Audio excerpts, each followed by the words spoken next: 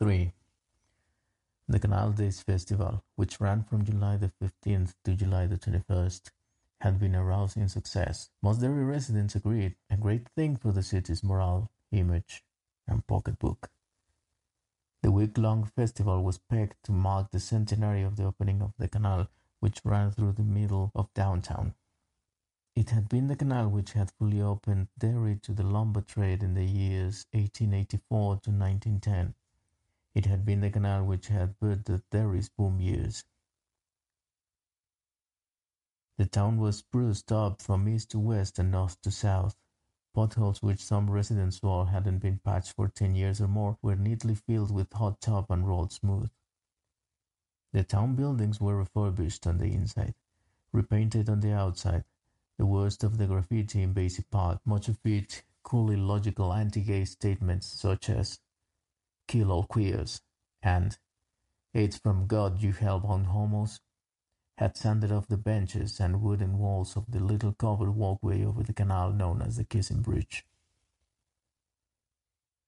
A Canal Days museum was installed in 3 empty storefronts downtown and filled with exhibits by Michael Hanlon, a local librarian and amateur historian.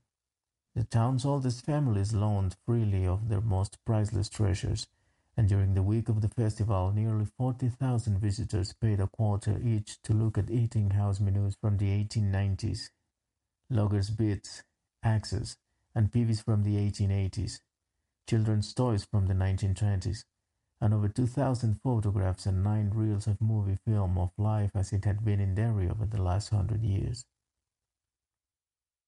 The museum was sponsored by the Derry Ladies' Society, which vetoed some of Hanlon's proposed exhibits, such as the notorious tramp chair from the 1930s, and photographs, such as those of the Bradley gang after the notorious shootout.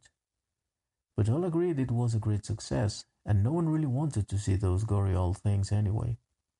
It was so much better to accentuate the positive and eliminate the negative, as the old song said. There was a huge strip refreshment tent in Derry Park, and band concerts there every night. In Basie Park, there was a carnival with a ride Smokey's Greatest Shows and games run by local townfolk. A special tram car circled the historic sections of the town every hour on the hour and ended up at this gaudy and amiable money machine. It was here that Adrian Mellon won the hat which would get him killed, the paper top hat with a flower and the band which said, "I Heart Derry."